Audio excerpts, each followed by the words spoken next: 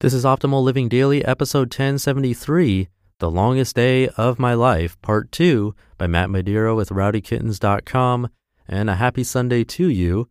Welcome to an award-winning podcast where blogs are narrated to you for free, with permission from the websites. Today's post comes from a guest author on Rowdy Kittens, and it's a continuation from yesterday, so I recommend listening to yesterday's episode first if you're new here. And really quick, this episode is sponsored by BetterHelp.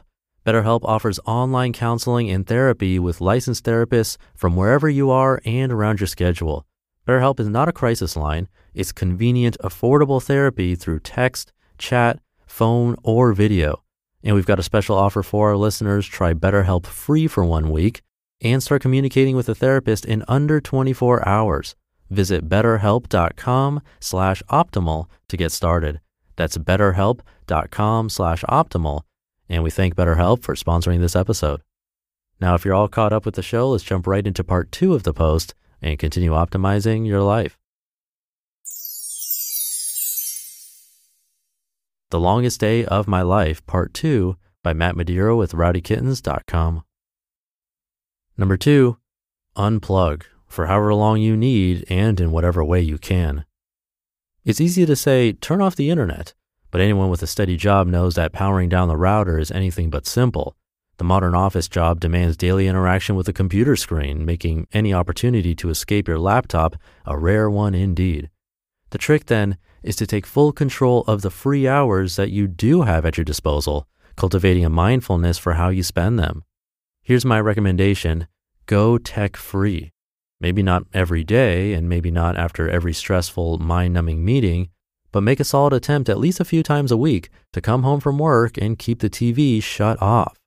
Don't settle for easy entertainment. Don't resort to flipping mindlessly through the channels, and don't resort to spending hours each evening in the company of social media. Do seek the kind of quality interaction that the real world can so easily offer, and make sure, above all else, that you're having fun as you do it. Read a book, take a walk, cook a long meal with your family, play a board game or two, or have a long talk with your loved one. Just keep your attention in the moment, your mind on what you're doing, and relish the life you've been given outside of the TV screen. Number 3, establish a screen-free zone at home. Want to make the last point even easier? Take the TV out of your bedroom. You'll sleep better for one, but you'll find another perk too, a sudden surplus of minutes to use as you see fit.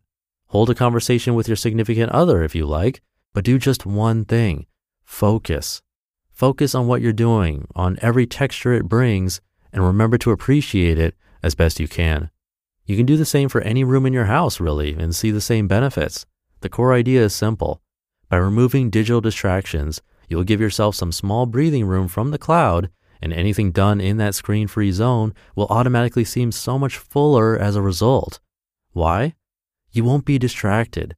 Your attention won't be pulled 100 different directions, and I think you'll like what you find as a result, a small slice of life. Sure, it's the kind you've enjoyed before, but it's also the kind that's otherwise so easy to ignore.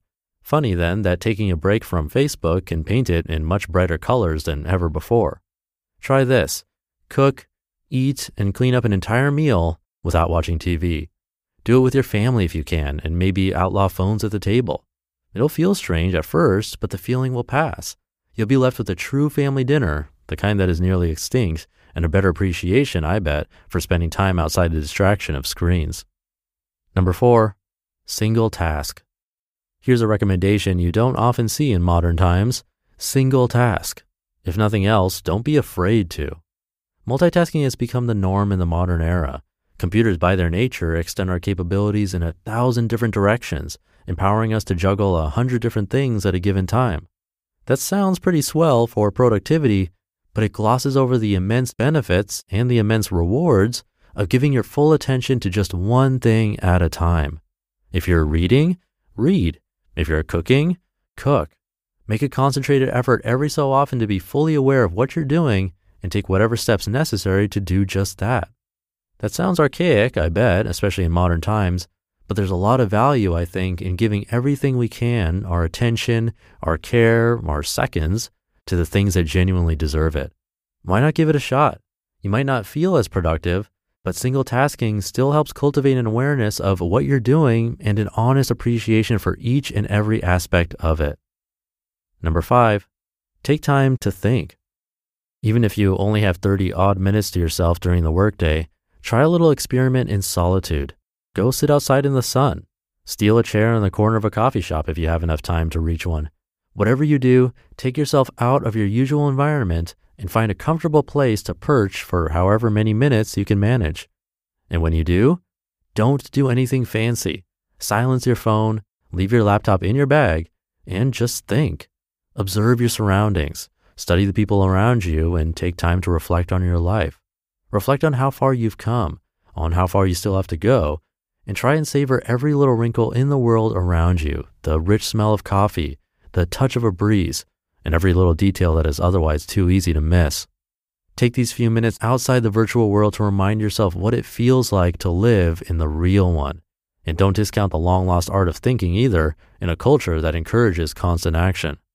There's a trend here that I'm sure you can see: mindfulness, awareness, a single-minded focus on what really matters, an involved decision to take time away from Facebook and Twitter and put it where it really belongs. You, your time, your life, your family and friends, every relationship and memory you hold near and dear to your heart.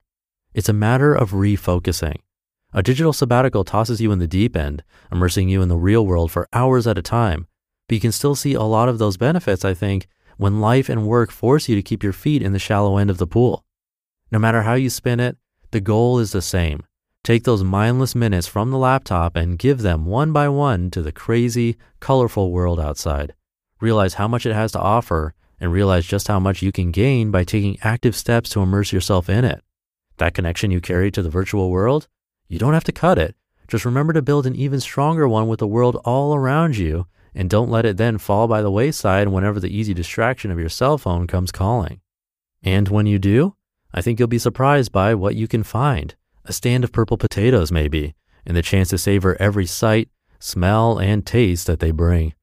Maybe you'll find yourself grooving in your chair at some small coffee shop, or maybe you'll find yourself just sitting and doing what so many people forget to do: stop and reflect on the richness we all carry within.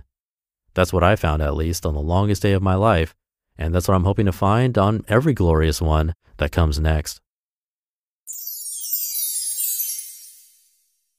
You just listened to part 2 of the post titled "The Longest Day of My Life" by Matt Madeiro with RowdyKittens.com. And this episode is sponsored by BetterHelp, which offers online counseling and therapy with licensed therapists from wherever you are and around your schedule.